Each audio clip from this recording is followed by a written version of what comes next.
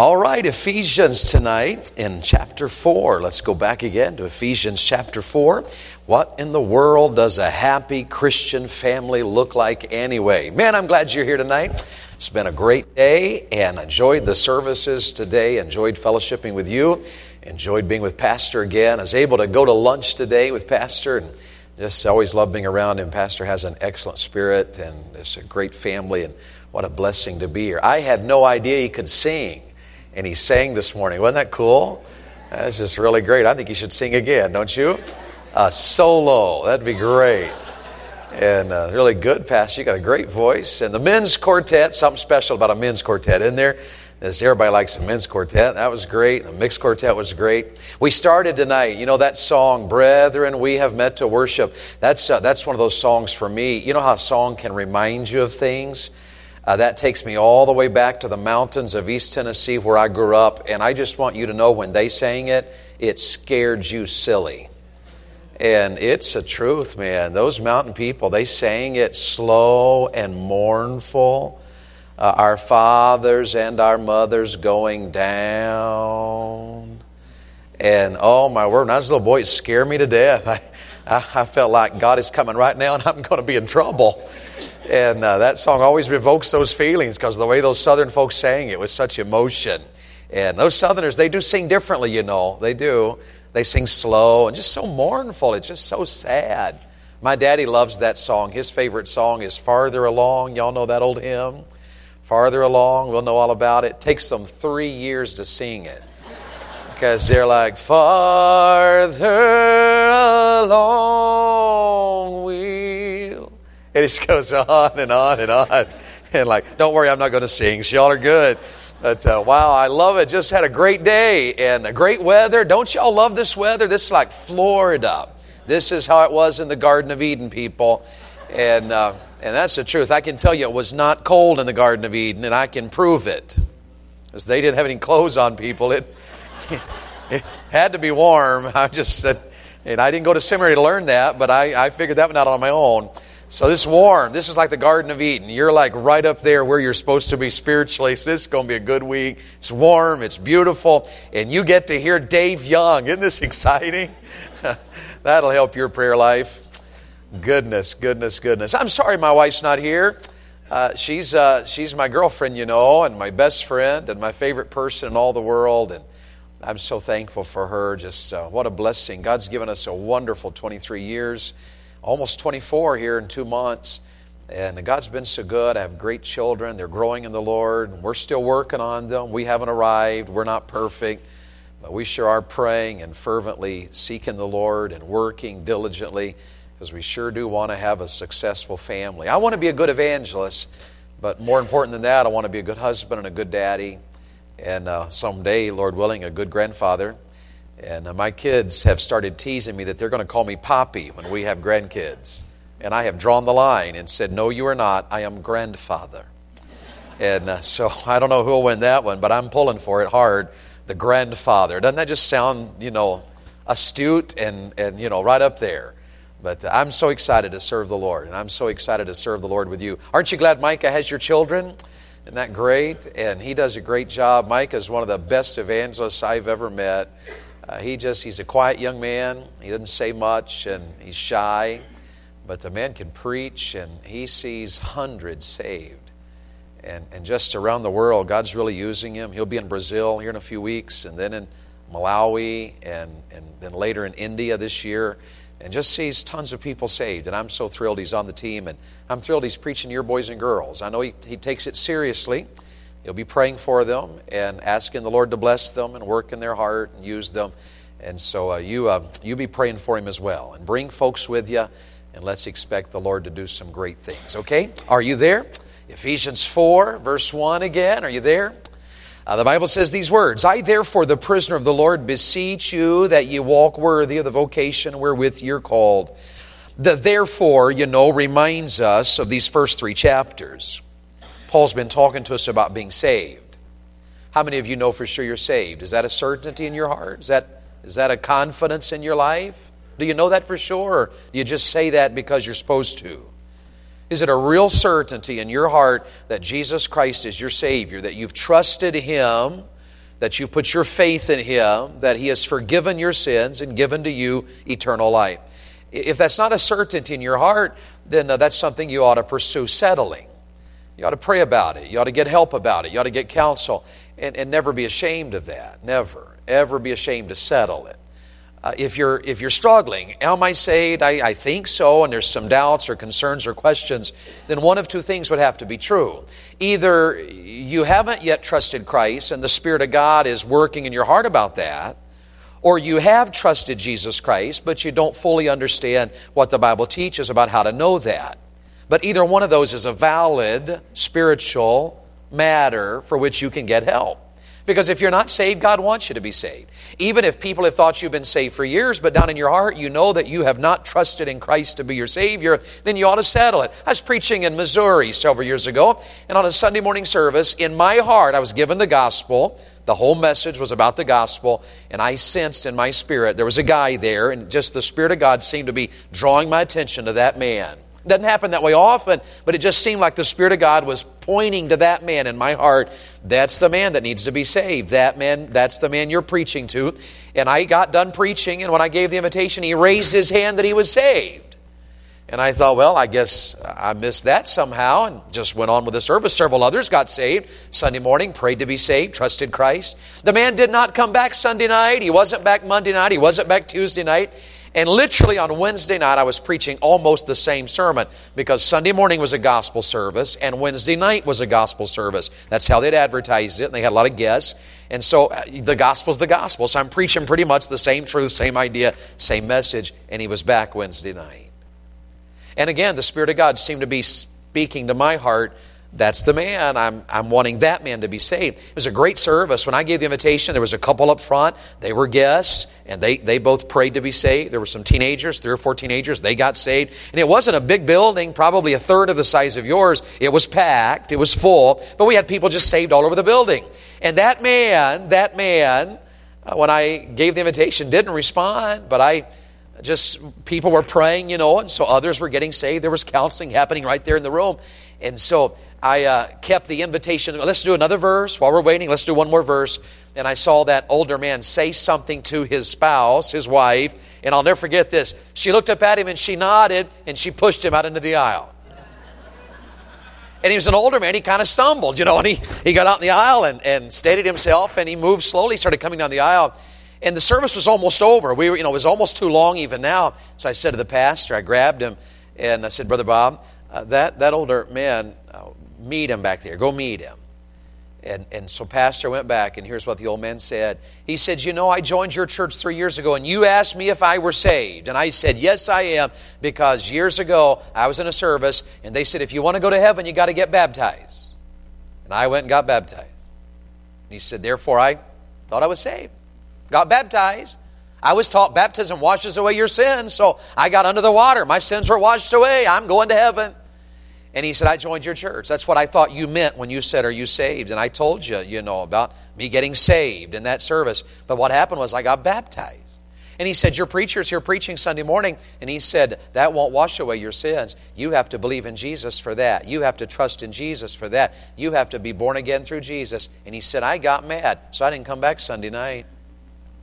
Now I'm going to go hear a preacher tell me I'm not saved when I am. And he said, I drove the combine all day Monday in the wheat field. And he said, all day in the combine, the Spirit of God said to me through the Word of God working in my heart, preacher's right. That preacher's right. You know what the Bible says there, don't you? See, that's what the Bible means. And he said, I got mad and wouldn't come Monday night.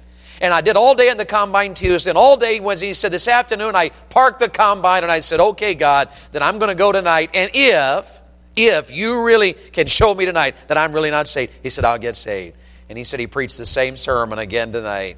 And I know that I've never trusted Christ. I've been in church a long time, but I never put my faith in Christ.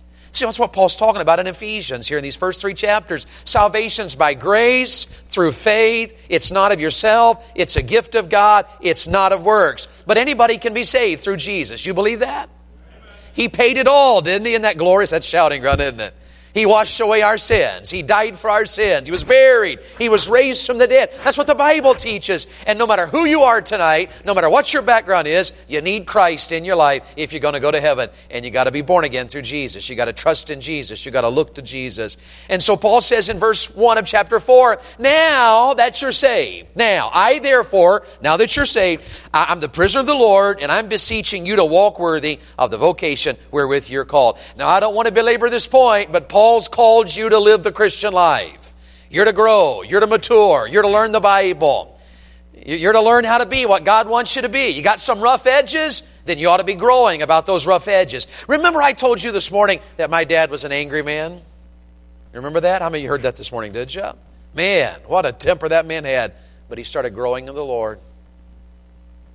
You wouldn't know it now. He's in his 70s. He's gentle.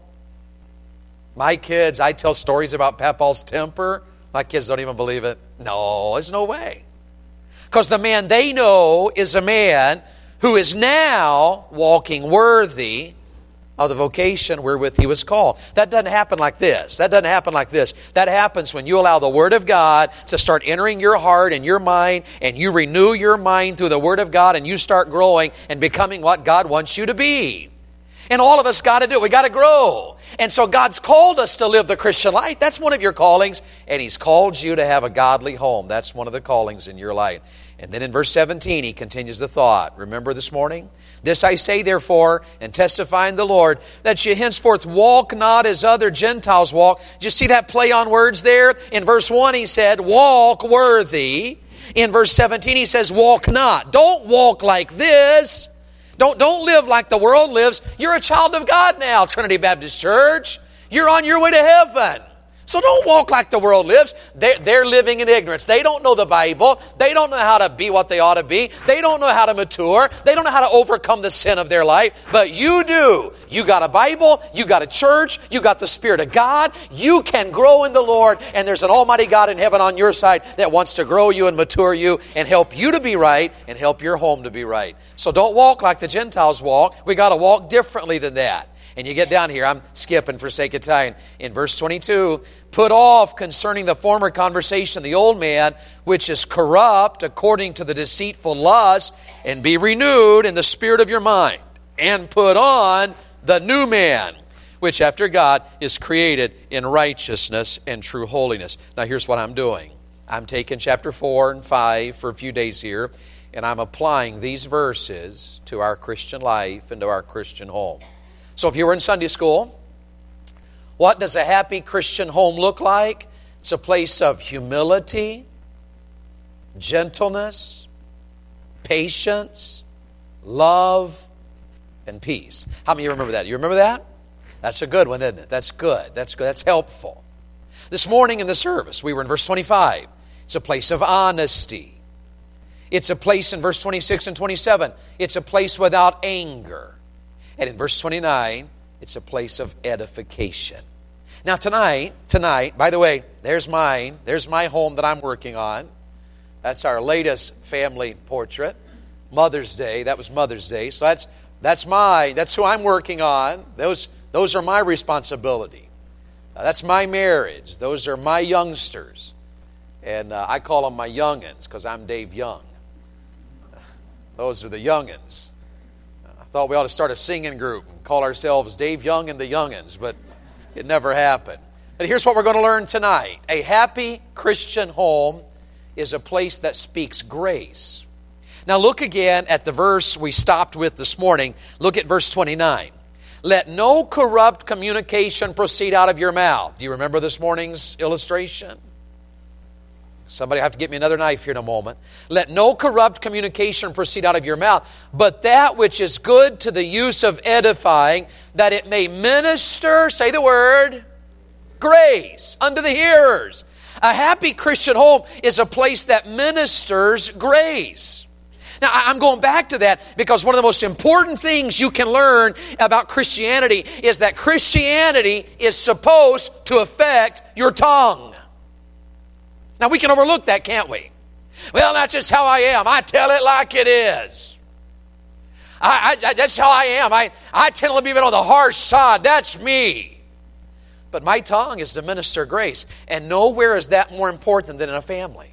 Are you married? How many of you are married tonight? Raise your hand. Good night. If you're married, you know what you got to learn how to do? If you're going to have a wonderful marriage, you got to minister grace. In other words, there's going to come problems in your marriage. There's going to come situations in your marriage. There's going to be ups and downs and ins and outs and all kinds of situations that you'll face in a marriage. And what the Bible's telling us here is we're not to tear down. We're not to belittle. We're not to rip on each other. We're to edify. That means build up. And we're to minister grace. By the way you minister grace is with your speech. We're a generation that is failing because we no longer use our tongue to edify and to minister grace. Sometimes we don't say anything to each other. You know what I read the other day? I read that the average dad and mom in the United States of America in this generation talk to their children on average 7 seconds a day. That can't be, can it? Now, I got thinking about it though. You ever gone to a restaurant and watched families eat? I was at a restaurant the other day, and Micah and my boys and I were eating at a restaurant. We were traveling. We stopped together, and we were sitting in the waiting room across. We're waiting on our table, and there's a family across from us like this. And the entire family, the entire time we were waiting to be seated, sat like this. Not one word was spoken to each other. The husband and wife, the children. I watched the family go sit at a table. They ordered food. I want to tell you, it's impossible to have a Christian home without exercising the gift God gave to you called your voice. Husbands, you're to minister to your wife. Grace. How do you do that? You speak. Ministering grace sounds like this. Hey, sweetheart, you're absolutely beautiful. Baby doll, you're gorgeous. I love those blue eyes. I could dive in those blue eyes of yours and swim forever. Write that down. That's a good line, people. That's good. That's good right there. One guy said to me a few weeks ago, he said, Brother Young, I tried that line of yours and she got mad. He said, because she has brown eyes. Well, duh. You know, use a little common sense there. Ministering grace is like this. The other day I was home and I was working. I had a lot to get done. I was busy and I was just in and out. And there were several things that had broken and needed to be repaired and just some stuff to get done. And I was on the go, man. I was trying to, I'm a check off the list person. How many of y'all like that? Anybody write stuff down, check it off? I love lists. I'm so bad I'll write things down I've already done just to check them off. And so I had my list, man. I'm going. I'm on the go. I'm checking it off. And I went dashing into the house to grab a tool or a flashlight or something. My wife was doing dishes, and she said, hey, honey. And I stopped, and I looked at her, and she said, I just wanted to tell you that I really appreciate all that you do when you're home. And I know that there's a ton to be done, but I really appreciate how you make the yard look good and you take care of things on the car. And I just want you to know that I'm thankful for it. Now, I'll tell you what happened right there. She ministered grace. Do you minister grace to your children? When's the last time you found a reason to praise your 13-year-old? That he's 13, Brother Young. I know. But he's a person. Do you ever minister grace? Do you look for reasons to praise? I was very proud of my son this morning. Our church has started a van ministry, and we've been bringing in some pretty rough kids. They don't dress like everybody else dress. They don't know the hymns. They don't know how to behave in church necessarily. But I was sure proud this morning that one of the bus kids was on the front row of our church. My wife took a picture and sent it to me because my one son talked him into coming up and sitting with the family. The front row. Now, I haven't had a chance yet to talk to him, but I'll call him tonight. And I got it written down. I'm going to minister some grace to that son of mine. I'm going to tell him I'm proud of him. Proud of you, son. So does I have to get on to him. He's got he's a little bit of a prophet. You know what I mean? But that's kind of his spiritual gift. And he hasn't learned how to have discernment with it yet. And he'll just unload on you. And I mean, he'll call you out on the least little thing. And sometimes I'm like, would you just leave me alone, kid? I mean, he can be tough. He really can. But he got that one right. Someone minister grace. A happy Christian home is a place that speaks grace. It's like how many of you love bread? You love fresh, baked, homemade bread. Raise your hand and go, anybody here like that? It's to die for, isn't it? It's it's why I jog. I'm trying to cut carbs, so I ate some bread today at lunch, and I'm trying to be healthier. I had a little blood pressure issue, and so I'm trying to lose a little bit of weight and be a little healthier. But bread's my weakness. I jog so I can eat bread, okay? I'm serious. It's why I run. It's why I run. I love bread. I used to work at Summit Pensacola Christian College, where Pastor and I went to college. And one time I was on the board there, and when I was on the board of directors there, I had to, forgive me, I had to hobnob with the big dogs. And I'm not a big dog. I'm a country boy from Tennessee. And when you are in a place like that with the big dogs, there's all these rules and etiquette, and you gotta live by all of these little standards they have, and eating at a meal is hard because we always had to wear suit and tie to a meal with these people, and so you're dressed up at every meal, and everything's protocol. You got to sit here, and you sit by your position at all these meals, and the people we're eating with, they're dear friends of mine, but they're a little high class, and I'm a mountain kid from Tennessee. The way we ate when I was a boy, you don't talk during a meal, you dig in. That's how we ate. You dig in. And if there's bread, you eat it all. You don't leave bread, you eat it all. If there's one more piece there, somebody eat it because you don't leave it. You don't waste food. You eat it. And that's how I was. And so I'd go eat with the Hortons, were their names. And where they would feed us in this fancy little dining room they have, they baked this homemade yeast rolls that when you would step into the dining room, you could smell that aroma. And I mean, honestly, you would just start salivating because the smell of it alone was enough to get you going. And here's what they would do. You know what they would do? They would give you one. Now, I'm not bitter. I'm just sharing my heart, okay? Just sharing my heart with you. They gave you one tiny little yeast roll that was absolutely fresh, baked, soft, yummy, and you couldn't eat it. You had to eat it in tiny little bites because they're talking to you the whole time. So when you're eating a meal like that, you tear off a little piece and you take a little tiny bite so you can answer real fast the questions. And I just want you to know it's awkward. I mean, I love the people and I thank God for them and they're dear friends of mine, but eating with them was just tough. And sometimes during the meal, you know what happened? They'd have this person in a tuxedo that was waiting on you, serving you, and they would come out of the kitchen carrying a platter of those rolls. And they would come by your table during the conversation. They'd say something like this in a whisper. Would you like another roll? Would I like another roll? No, I want the whole platter, okay? Now here's a major failure in a lot of homes. We know that we ought to minister grace. Most of us understand that. We ought to be encouraging. We ought to be a blessing. We ought to be thankful. We ought to build up and strengthen people. But here's how we minister grace. We'll give you one. Okay, I'll give you one. But you cross the line, I'm done with you. I'll roll my eyes and sigh, but I will not minister grace. I will huff and puff, and I will clam up and get silent, and I'll give you the silent treatment, but I will not minister grace. And I'm telling you, you will never have a Christian home until you learn to lavish grace. Until you just minister it. You say things like, thank you, I love you, praise God for you, you're doing a great job there, can I help you with this, let me help you there. You know, a lot of parents in our generation are so absolutely bothered. My kid doesn't know how to do nothing. And I don't mean this to be mean. The reason our kids don't know how to do nothing is because we haven't taught them to do anything.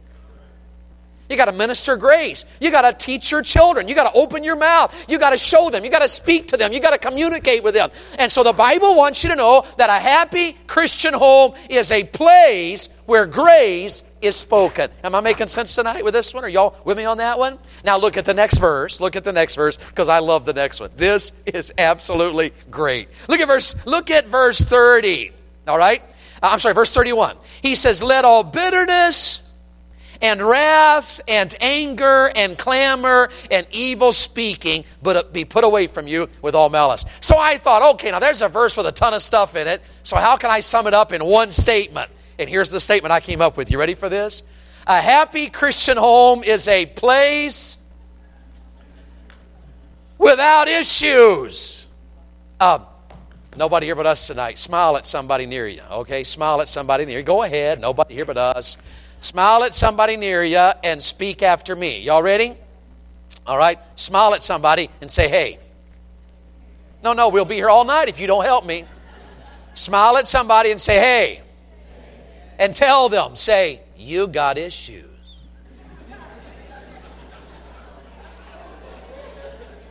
It's the truth, isn't it? How many of you are aware that the person beside you sometimes has issues? Are you aware of that? Sure. Some of you, well, of course, I'm married to him. He's the issue. But we all have issues, don't we? You know what the Bible's trying to say in this one verse? That a happy Christian home is a place where issues are being dealt with. And listen, look what he lists. Bitterness, wrath, anger, clamor, evil speaking, and malice. I tried to define them for you just to make it quicker. Bitterness in the Greek language is acid or poison. Bitterness. Somebody said that bitterness is drinking poison in hopes that it will kill the person you're mad at. That's bitterness. Bitterness shows up in two ways. Number one, it shows up as a bad taste. Does that make sense? And number two, it shows up as blame. Bitterness is when I find myself like this. God, why would you do that? Why would they do that to me? Who do they think they are? Blame. That's how I know I'm bitter, when my life is filled with blame. I'm blaming. I got this problem, I'm blaming you for it, and I don't like what you did to me. I'm blaming you for that, and I'm blaming you for that, and it's a bad taste. The best way I know how to illustrate that is a story of a friend of mine. He is a pastor, and recently, a few months ago, back in flu season, he lives here in the north, and he was getting ready to go to the airport, catch a plane, and go somewhere to preach. His wife is a health food nut. And I mean, all the way. The lady is over the top. She will tell you what you should not eat, should not drink, should not think. I mean, she's got it down to a science. You do this, you'll be healthy. And her husband, my friend, was leaving the house, and she ran up to him, gave him a kiss, and she said, honey, it's flu season. You're going to be on that airplane with a bunch of sick people probably. So she said, here's a vitamin. Put this in your pocket. When you get on the plane, take this vitamin. Get yourself your immune system built up. So he said, took the vitamin, stuck it in my pocket. Stopped at a store on my way to the airport, and as I was leaving the store, I saw one of those little machines where you put in a quarter and turn the dial, and you can get chiclets, those little pieces of gum. And he thought, you know what, I'm going to get on the plane, sit by somebody, and maybe talk to them about Jesus, and so I ought to have good breath. So he had a quarter. He grabbed his quarter, put it in there, just grabbed those little thing of chiclets, just a tiny little handful, and stuck them in his pocket too. Got to the airport, checked in, went through security, got in line with his boarding pass to get on the plane, and thought, I better chew the gum so I can, not offend people with my breath if I talk to them about Jesus. So he reached in his pocket, pulled out his chiclets and a vitamin, and put it in and chewed it. Have you ever chewed a vitamin? Now, if you haven't, I got some in my room right here at the Prophet's Chamber. I'll be glad to show you. You know about a bad taste. He said, I started chewing those chiclets, and all of a sudden I bit down on that vitamin. And it's a horrible taste. You can't get it out of your mouth now. He said, I spent the whole rest of the day tasting that dumb vitamin. That's how bitterness is. It's a bad taste. There's a situation in your life or in your past, or somebody did to you, or your husband said, or your wife did, or this happened with your parents, or your son or daughter has done, and that bad taste is lingering, and it comes up, and man, it leaves you with that bad taste. That's bitterness. It's acid. It's poison. The word wrath It means fierceness, and one of the ideas is breathing hard. Have you ever seen a person with that kind of an issue to where their whole life they are easily on edge and they don't necessarily blow up, they may not let it all out, but they're breathing hard.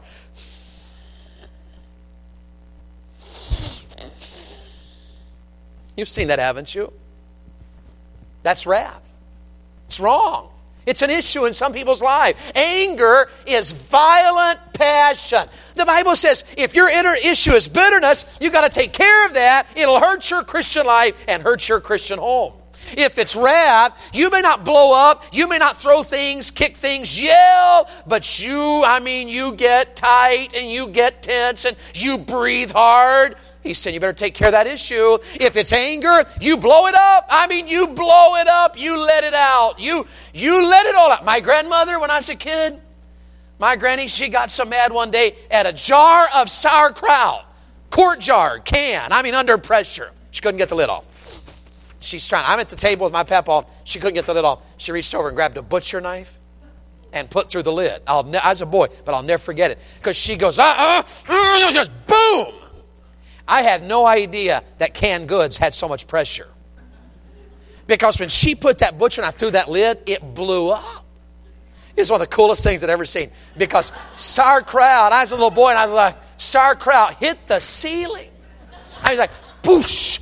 And man, it went all over the kitchen. And my granny, I can still remember this. She had the sauerkraut broken jar in this hand, a butcher knife in this hand, and sauerkraut dripping off the end of her nose. And of course, my grandfather, Papa, Granny was 6'2", 280. Papa was 5'4", 140. She looked like this pulpit. He looked like that microphone right there. They were the funniest couple. And he didn't say a word because she had that butcher knife. He didn't say a word. She cleaned it up. She cleaned it up. She threw it away and she's brushing off the knife and she got it all done. Went back to cooking. And I'll never forget, Papa, he patted me. Leaned over and kind of quietly, he said, well, I guess she won't do that again. Now, some of you don't breathe hard. You don't, it's not like a simmering thing with you. It's violent. You blow up. Let it all out. That's the word anger. Clamor is outcrying, tumult. It's just raising your voice. Just I've had it. You raise your voice at your kids. I've had it with you. Stop it. Listen to me. We fight. We yell at each other. That's an issue that we got to deal with. Evil speaking is railing against. Evil speaking shows up in things like this. You are so stupid. That's the dumbest thing I've ever heard. Why don't you just shut up? You hear parents and kids talk like that, and husbands and wives to each other. That's evil speaking. Malice is a unique word because Paul is writing about issues and he says, let all bitterness and wrath and anger and clamor and evil speaking be put away from you. Then it's like an afterthought almost. He adds, with all evil, wickedness, malice. It's almost like, here's what he's saying. You ready for this? He says, like bitterness, wrath, anger, clamor, and evil speaking. Oh, and by the way, whatever yours is. So your issue may not be one of these on the screen. Maybe you got an entirely different issue, so Paul throws in the word malice because he wants you to deal with your issue too. It may be something as silly as a preconceived notion. Maybe you came into the marriage with an expectation that has never been met. And you're bothered that expectation was never met. You had a preconceived notion. And that's popular today. I saw a bumper sticker one time that said, all men are idiots and I married their king. And I thought, well, that's a real blessed marriage. Wouldn't you like to meet her? But some men are just as bad the other way. Some men are like, I'm telling you right now, you can't understand women. Oh, my word, these women. And it's just all a down. Well, those are issues you and I got to deal with. That's not Christianity. God doesn't want you going through your life with issues of bitterness and wrath and anger and clamor and evil speaking or whatever it is. Maybe your issue is something that you got a hobby. Maybe your issue is that you're addicted to a silly hobby that's hurting your family. I counseled one couple and their marriage was in trouble, and their kids were in trouble. And you know what his issue is? He's addicted to video games. Now, there's not a thing wrong with video games. Not a thing wrong with a video game. You can play video games. You can. There's nothing wrong with that. But that man spends hours playing video games, hours. He doesn't talk to his kids, doesn't talk to his wife. His marriage is in trouble. His home is suffering. His job's suffering because that man is addicted to a stupid game. That's an issue. Deal with it. Throw away your PS 5000 or whatever it is. Throw it away. Clean it out. Change your issue. Don't let any issue damage your marriage. Don't do it. You got a hobby in your life? That's an issue. Change it. Give up your hobby for the good of your family and your marriage. If you have to. Whatever it is, don't let issues hurt your marriage and your home and your family. Don't work too much. That's an issue for you. Some men are married to their job. And there's nothing wrong with making money. Nothing wrong with that at all. God gives us the ability and the gift of wealth, and we are blessed. Some of you men, you're working so hard, such long hours, and you don't have to. Some of you working so hard because your issue's debt. You're so stinking far in debt that you can't be the husband and wife you ought to be, and debt's your issue. It's debt. You know, you'd be far better to live in a tiny house with no debt, but a happy family, than to live in a multi-$100,000 house and have to work daylight to dark, and after dark, mom works and dad works and the kid works, and everybody's on edge and uptight and bothered, and here's this big old beautiful house we live in, and not one person in the house is happy. Who wants to live like that? You can drive an older car if you have to. If you have to, you could. Nothing wrong with having a new one. If you can afford one and it not put any issues in your marriage and family, buy a new one. We drive old ones. I got a Ford pickup truck with 260,000 miles on it. And I got a Ford van with 346,000 miles on it. I got one van in the shop right now. The transmission went out on it. My older kids were home alone for a week while we went to a revival. And when I got back home, they said, "Oh, Dad, we didn't want to tell you while you were at the meeting, but the car won't go in reverse." And I said, "Well, how you been getting to work?" They said, "We've been driving it. You just have to be careful where you park it." Thought, well, it's true. But I found an old timer down in Pensacola. He's been there 30-some years, a little old dirty transmission shop. And he called me the other day. He talks like he's from North Carolina. And he said, "Well, I can fix it. I can repair it. He's going to rebuild it, about $1,500 probably. And I'll get that van back on the road." It's a lot better than spending $25,000 for a new van. Because I have no debt, I owe for my house. A couple of more years, hope to pay that off. But because I have no debt, see, I can travel and preach without the pressure of, well, what if I'm going to a tiny church and they don't meet our needs? I found out a long time ago there's two ways to survive in full-time evangelism. One is to make so much money it doesn't matter what you spend. But that never worked out for me. Or you can spend so little it doesn't really matter what you make. That's how we try to live. What I'm trying to tell you is that we've had to deal with that issue. Money is an issue. We've got to deal with it. What's your issue? Now I'm running out of time. And I got just one or two more here. Look in the text again and notice the next verse. Verse 32. It's the last verse. And, now it's connected. Don't be bitter and have wrath and anger and clamor and evil speaking and malice. Get that out of your life. And be ye, say the next word. So, here's what we've learned. A happy Christian home is a place that speaks grace. It's a place without issues. And a happy Christian home is a place of, say the word, it's kindness. Now, is that almost duh? Well, duh. And yet, it's a massive failure in a lot of our life. Are your children kind? How does your son treat his sister? How does your daughters treat their brothers? Do you let your kids roll their eyes and sigh and tear down on each other and rip on each other and be sarcastic with each other? That's not kindness.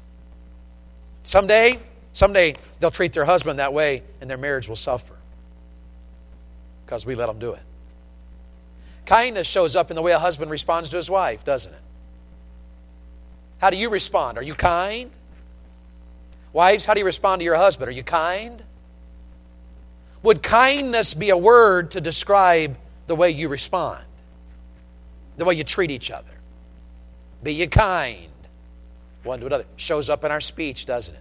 Have you noticed how many of these truths in Ephesians 4 are connected to our tongue? That's a big one in the home. Kindness shows up in the way I speak. I will not allow my children to tear on each other. You won't do it. I'll spank you. You will be kind to each other. If you can be kind to perfect strangers at a store somewhere, you can be kind to the person you live with. I said it today earlier, so forgive the repetition. But there's something wrong when I'm a gentleman on the job, but a jerk at home. There's something wrong when the secretaries at work think I'm one of the funniest men in the world, but my wife thinks I'm a grouch box.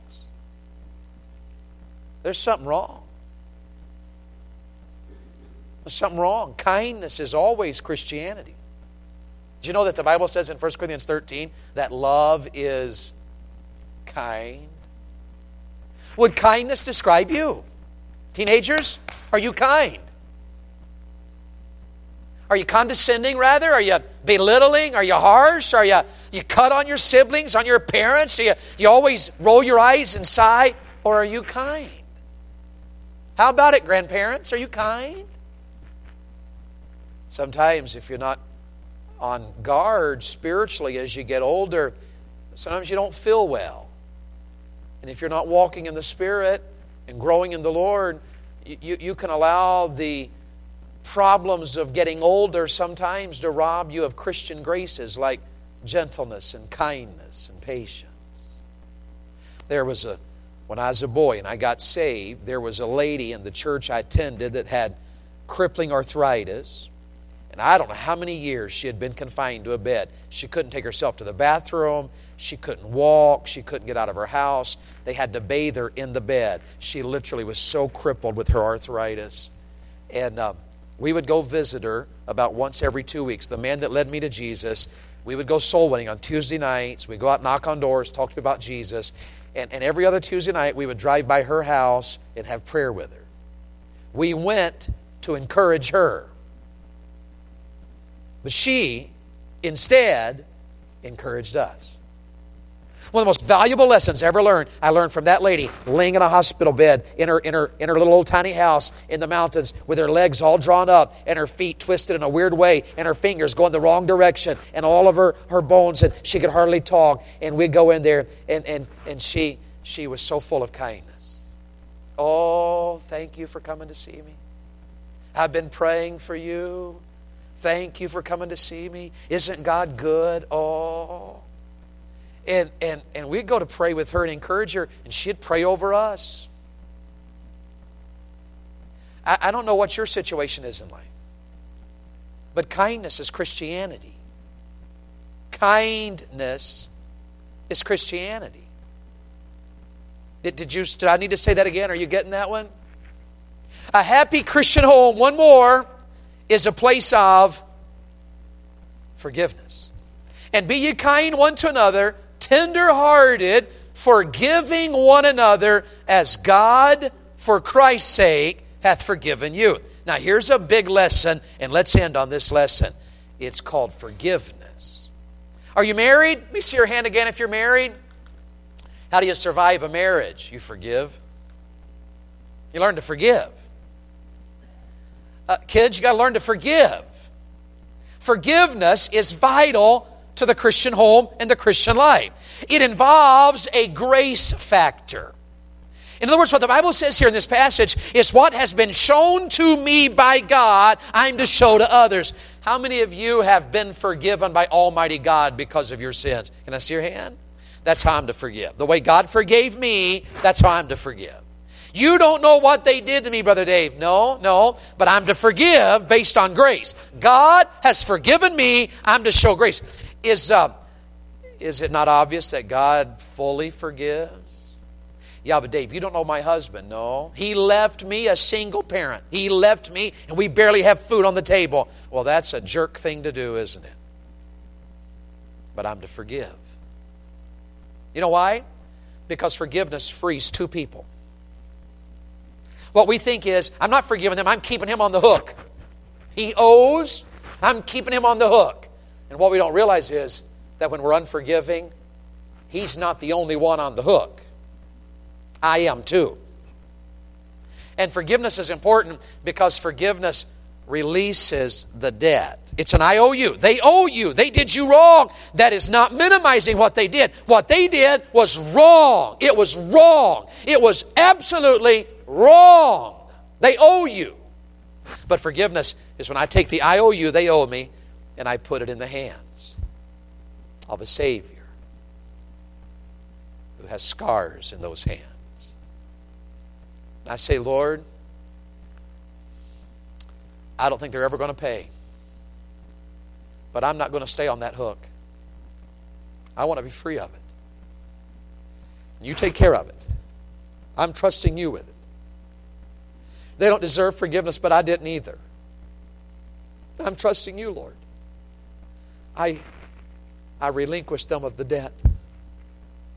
They don't owe me anymore. So I'm not going to be in that bondage. There's a grace factor. There's three others. There's a guilt factor. Because Matthew chapter 6 teaches that I forgive because I need forgiveness. You ever read that verse where the Bible says we're to pray, forgive our debtors as we forgive those who are indebted to us? He mentioned several times how that our forgiveness is based on the way we forgive. There's a guilt factor. I'm guilty and in need of forgiveness. And because I'm guilty and in need of forgiveness, then I have to forgive others because the way I forgive others determines how God forgives me. Now that's serious. Are you holding a grudge tonight? In your marriage, is there a grudge? Is there an issue that you've just never gotten over? And yes, I'm putting up with it. We're still together. But that little issue, I will not. You do not know what they said. You do not know what he did. And I won't forgive it. I wouldn't minimize what happened. Forgive me. I'm not minimizing what happens. I'm just telling you that you're suffering for it. You've got to give. You need forgiveness. So Jesus says in Matthew 6, the way you forgive is the way I will forgive. Forgiveness is important. It's a massive, vital truth of Christianity. Then there is a grief factor. You know what the Bible teaches? If I won't forgive, I suffer because of it. The Bible speaks about a root of bitterness that springs up. When we're bothered about an issue, a root of bitterness will spring up, and that root of bitterness will defile me and everybody around me. There's a grief factor. And you know what? People that won't forgive can be some of the most unhappy people I've ever met. I've counseled ladies and men that hold a grudge, that have an issue, and it's a valid issue. Nobody's minimizing the validity of that issue. But the fact of the matter is, they're unhappy. They're eaten alive with a root of bitterness, and they're damaged. And the only answer to that is to forgive. And, write this in your heart, there's a gain factor.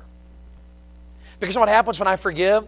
There's several things. I borrowed these notes from a pastor, Adrian Rogers. He said, here's the three things we gain in forgiveness. We gain personal emancipation. I'm set free. I no longer have to carry that burden. I no longer have to hold that debt. You owe me, and I'm holding this debt over your head because you better pay up, and I'm holding this against you. That debt will destroy you because there's no way to pay it back. The only thing you can do is release it. I let it go. I'll bear the burden. I will take responsibility. You're not going to pay it, and I'm not going to spend the rest of my life bothered because you owe me a debt that you probably will never pay. So when I forgive, there's personal emancipation. I'm set free. There's reconciliation. Sometimes in forgiveness, you gain a brother. In forgiveness, you can have reconciliation. What you thought would never be repaired, what you thought could never be repaired, could be repaired. I have a friend whose wife left him for the music director of their church. She committed adultery. He sang in that guy's choir. And his wife, who also sang in that choir, left her husband and had an affair with the music director of that church. Now, the music director got fired. And my friend forgave. Now his marriage is reconciled. what could have been a nasty situation that split apart a home to where the kids were from a divided home and a messed up situation. And I say this as gently as I know how to say it. Nobody would have blamed him for doing it. And he would have, I think in some places, depending on how you translate some verses or interpret them, most folks would think he had a right to do it. But instead of taking a right, I'm ending this marriage because of what you did in this matter of fornication. Instead, he forgave. And they have a happy marriage. They have a happy marriage. There was reconciliation. It came because of forgiveness. Forgiveness. There's personal emancipation, reconciliation, and Dr. Adrian Rogers said there's spiritual jubilation. There's going to be a revival. He said revival is taking the roof off and getting right with God, but it's also tearing down the walls and getting right with each other. That's good, isn't it? So here's what a happy Christian home looks like. It's what it looks like. It's simply, just very simply, it's a place that ministers grace and that has issues that we're taking care of. And it's a place of kindness. And it's a place of forgiveness. Is there somebody in the building tonight, and it's going to be hard for you to do, but you need to kneel tonight because there's an issue of bitterness in your life and you've got some forgiveness to pray about? You should do it before we go. Say, Dave, I don't know if I can. Then you ought to pray about that. It's okay, pray about that. God understands. Say, God, I don't know if I can forgive or not, and if I'm going to, you're going to have to help me. Pray about it. Just be honest. You can tell God anything. Did you know that? You bothered? Go tell God you're bothered. It's not like He doesn't know. So go tell Him. Share it with God. Get on your knees tonight and say, Lord, here's a little issue in my life. I need to take care of this issue so I can have a happy home and a happy marriage and succeed. Now, I told you this morning, I'm not sharing anything with you that's wow. I wish I could give you something that's deeper that would make you leave going, wow, Brother Young is really, really an intelligent man. But instead, I'm just opening the Bible tonight and saying, what the Bible says this right here. So you better apply it to your marriage and your life and your home and your family. And the Bible says this right here. So you better apply it to your life and your marriage and your home and your family. And you know what I've discovered in my own life? That every time I do, my marriage and my life and my home and my family, we grow in the Lord. There's joy and there's peace and there's happiness, and it's just great.